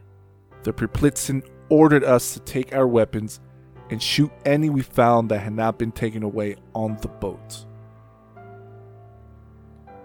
6 officials went hunting. I refused to go with them. When they found the 5 exiles warming themselves around the fire, they shot them. On the way back, they met a local OGPU officer who asked them, "Well, boys, was the hunting good?" My comrades boasted, "We shot 5 of them," and took the officer to see the bodies. "Bravo, boys, now get the shovels and bury them." After 6 days, all the elements left on the island were brought back and let go. But since they were starving, they immediately attacked the vegetable gardens and started stealing all over again and killing the livestock. Seeing that they could not count on the local authorities, the locals decided to deal with the problem themselves. One night in September, we heard a heavy gunfire that lasted a good 2 to 3 hours. The next morning, I learned that it was the locals who had began dealing with the exiles. 18 bodies had been found. I saw 4 of them and a 5th who had a deep wound from an axe, but was still alive. I can tell you that in the district, the number of people being killed was very high. A friend of mine, the head of the militia, told me, asking me to keep it a secret, that in the forest near the place where people usually hunted wild ducks, about 15 exiles had been shot, and that all the district leaders had taken part in the execution. Daily lynchings, cold and hunger continued to push them to commit crimes. Eventually, the local authorities decided to organize a concentration camp about 100 miles away from Alexandrovsky on the banks of the Nazina River. I was made responsible for setting up this camp. I set out in search of clothing and footwear for these exiles who lacked everything. I made the round and went to Perplitzen, who furiously told me, "Comrade Speck, don't you understand anything about the policies of our government? Do you really think that these elements have been sent here to be re-educated? No, comrade, we have to see it that by spring they're all dead, even if we have to be clever about it. You can dress them up in a way that they can go cut wood before they're killed. You can see for yourself in what condition they send them to us here, dropping them off on the riverbank in rags, naked. If the government really wanted us to re-educate them, it would clothe them without our help." Considering what I've just said, I beg you to take the necessary steps that are required to write this, even if it's late.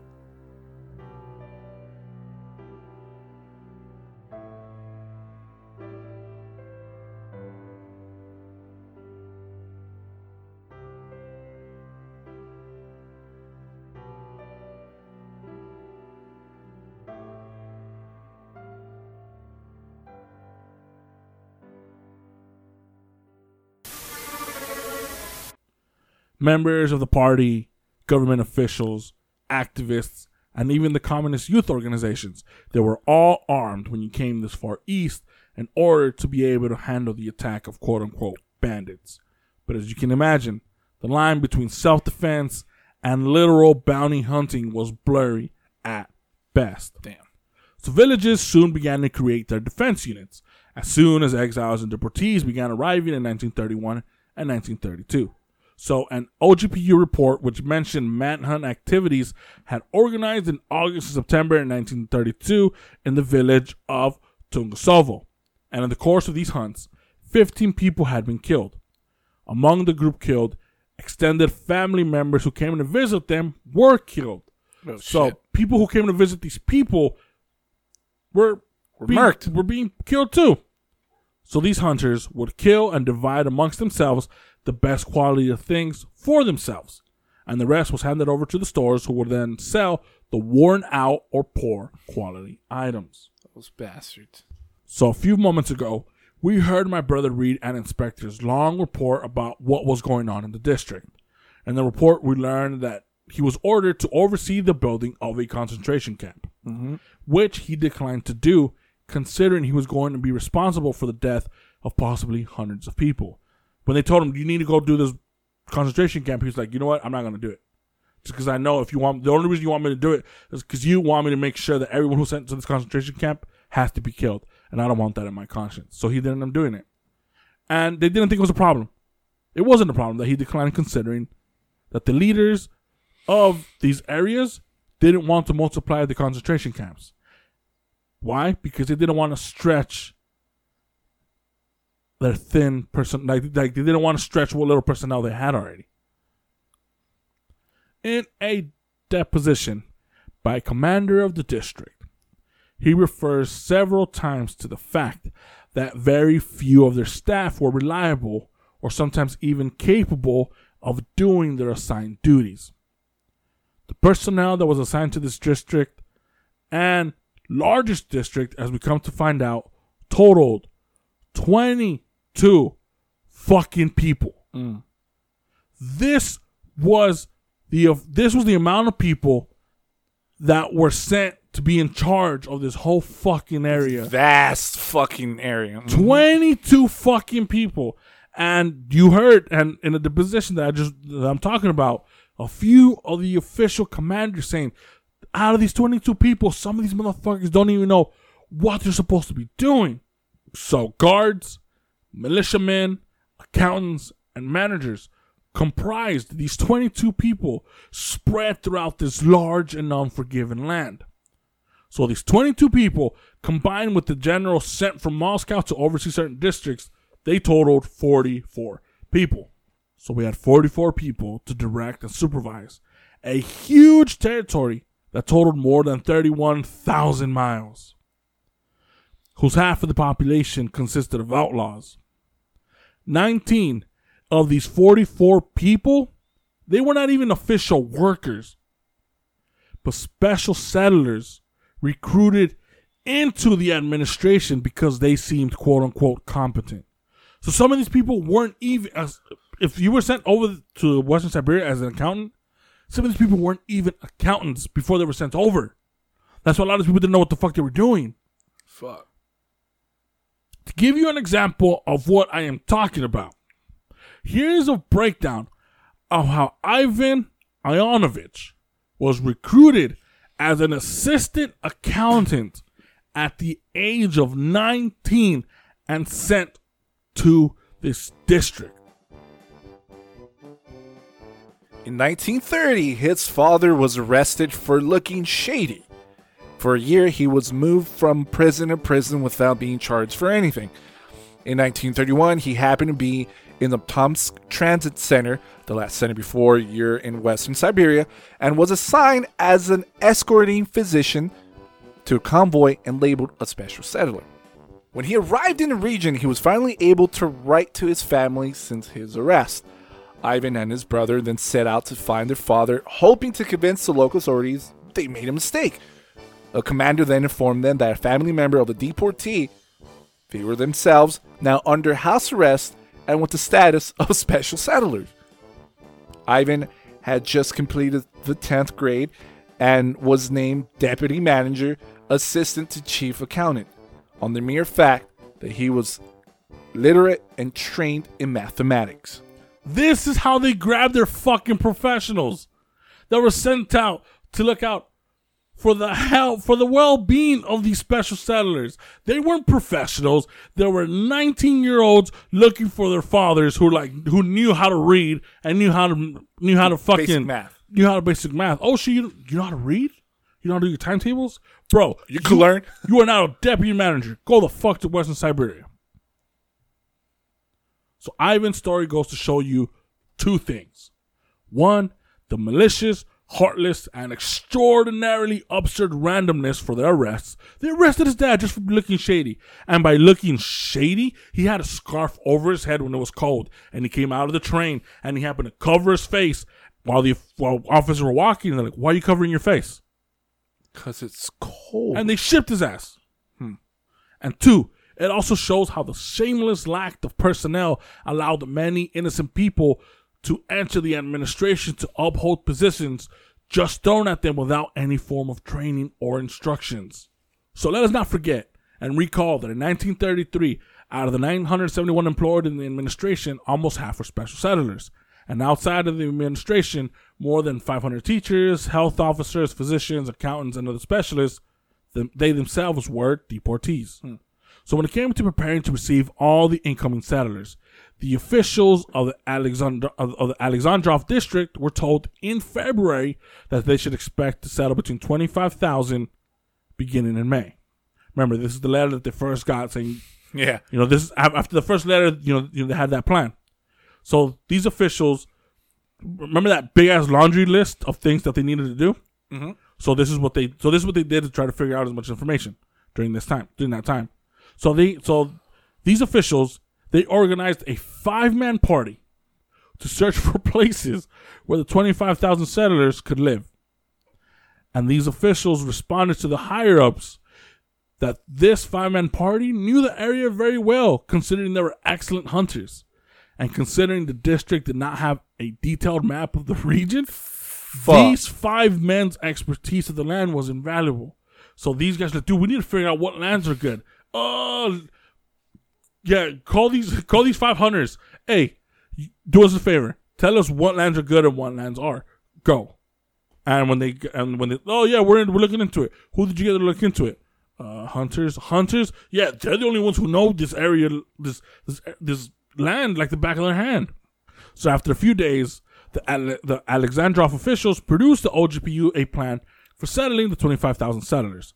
They found 30 sites along these small rivers that flowed into the Obi River, each site isolated by marshy zones, making escape impossible.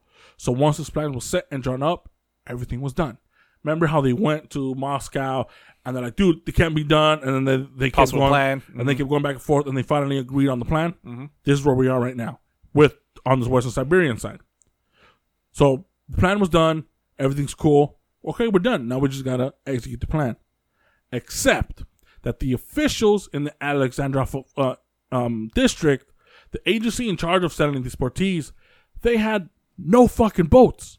So even if they said they were done, everything's cool, which in reality I guess it was because they had everything on paper. Once these people reached the end of the railway, they had no boats for them to transport them from the end of the railway to the Alexandrov district where they were going to go be settled. So they were not going to be able to transport anything or anyone to their place of settlement once they arrived. So they said, fuck it. We'll build some light boats. We have a few months. It's February. They said it's going to be in May, so we're good. Except they didn't have enough of anything. Tools, manpower. They didn't have enough of anything to do anything. So they pleaded with the head of the C Block, which is the agency that's in charge of holding all this inventory of food. Mm-hmm. To feed the people that were being settled. So they pleaded with them to send support. But again, nothing was done. Then the head of the Kommandatura, who was in charge of the official who got the letter, who grabbed the 5-man team, the one who was in charge of doing everything, right? He was called along with all the other officials to Moscow at the beginning of March to that one meeting. Yeah. So the plan was done. The guy who was in charge of getting everything was sent to Moscow. So, to break this down, Western Siberia officials were in charge of settling 3 million people. No, wait, it was 25,000. Or was it 1 million? Well, if you lost count like we did, imagine how the Siberian officials felt. After all, they were given 9 different estimates of the number of elements they were to receive. And in their defense, how do you prepare for that? And on top of that, they were told that these new deportees were going to be the same type of deportees they received a few years ago. Remember how I talked about how at the beginning of the episode about how many farmers were shipped down and had their land stolen? Well, these people were the first people to be sent over to this area, and they were kind of they knew what they were supposed to do. They knew how to work the land, they knew how to survive. And this is the kind of people that the Western Siberian officials thought they were going to get. So these officials assumed that they would be receiving hardworking farmers, bringing along their families with a few provisions, like tools, and they were capable of constructing a zemlyanka, which is that little underground hut I was talking about earlier. Yeah. That you can go check out on Instagram, Weird History Tales Pod. And they were supposed to build these in a day, which is basically an earth house dugout used to provide shelter. But instead, they were sent people who were alone, without family, without tools, city people who didn't know how to do anything. Me, who arrived barefoot with no shirt or pants. So now it's April in Western Siberia. The official that was looking into getting boats built for the arrivals, well, he saw that nothing changed. He left in March for the Moscow meeting, came back in April hoping progress was going to be made or something. But nothing changed during his time gone.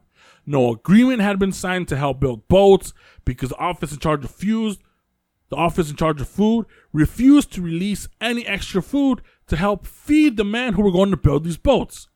No new food supply had been provided for this new influx of people because Siberian officials understood that the new arrivals would arrive with the minimum supplies to last them 3 months. So they didn't ask for food because they thought the people coming in were going to come with 3 months of food.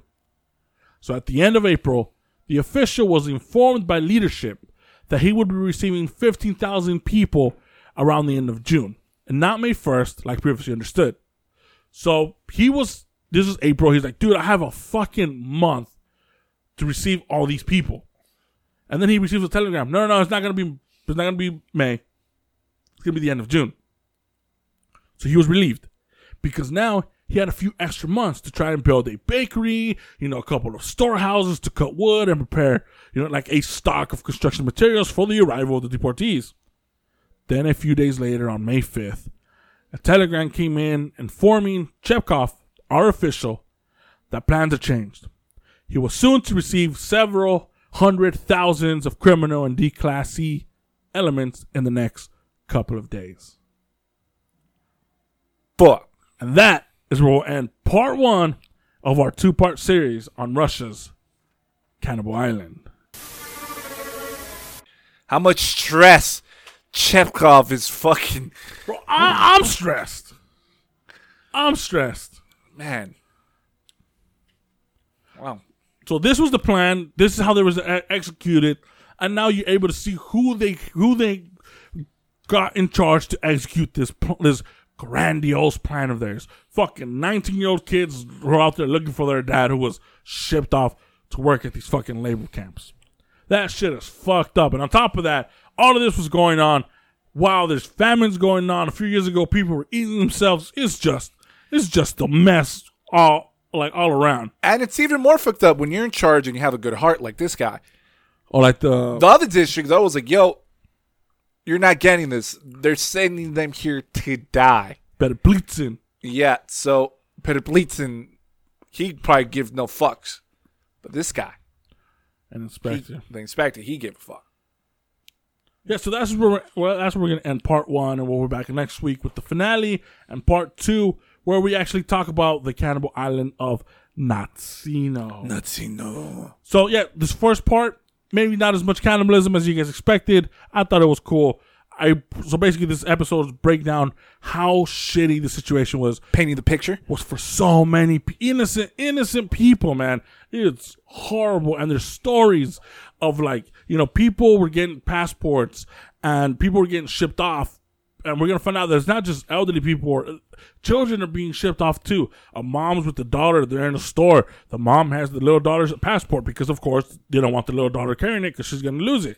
The little girl asks the mom, can I go get chips 2 aisles over? Sure. The little girl goes over. An official comes, asks for the passport. Oh, she doesn't have it? She is a homeless child. Ship her away. And they ship her ass away while the mom's in line. And that happens a lot. And not only does it happen to children, young children, it also happens to elderly people. What the fuck are these elderly people going to be doing in these fucking barren lands? Like, dude, what the man. I hope you guys enjoyed it. I hope you guys enjoyed it. I hope you guys weren't as stressed out as we were. So it's been a while since we've been back. It's been a little over a month since we've uploaded anything. And the reason was because if you guys follow us on Instagram, you guys know that the last episode that if you guys listen to it, our real close buddy Renee, he was in the hospital, and we are sorry to let everyone know who doesn't know that he ended up passing away in April, and that was a huge blow to us, me, and he was he was one of my closest friends. I've talked to him every day for the past 5 years, because we kind of worked together. And if I didn't speak to him during that day, we'd play at night, PlayStation Online.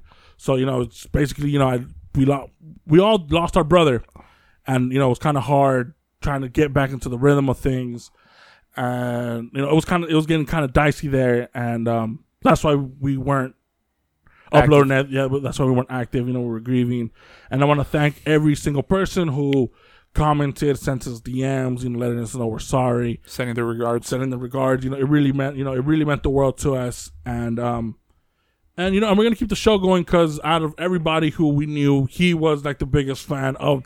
Yes, he was. That son of a of the fucking show. So we're gonna keep this thing rolling, and so I hope you guys, thank you guys for understanding. Thank you guys for not bugging. Thank you guys for not, letting us grieve. But, now we're back, and we're going to be doing this. We're going to continue to do it, and we're going to continue doing it in honor of everybody. He was your brother, too, because you guys listened to him as well, to Renee Edmundo Gonzalez. So we're going to keep the show going for him, and we're going to continue going, and we're going to grow this show, to not let him down, because that motherfucker loved the show almost as much as more than any. Probably more than we did. Yeah, probably more than we did. And so thank you guys for you guys' wishes and regards. It really meant the world to us. It's still hard. Of course. Still hard. Sometimes I forget that he's not alive. You know what I mean? He's not here with us anymore. But we're gonna keep his memory going forward. We're never gonna forget him. So thank you guys so much. And join us next week as we continue with our part 2 of our Russia's Cannibal Island. And do you have anything? If you have anything else to add? No, just thank you for being there. Thank you for the patience. And so thank you guys, Renee, brother. We still love you. And thank you guys. And as always, we are the Weird History Eerie Tales Pod.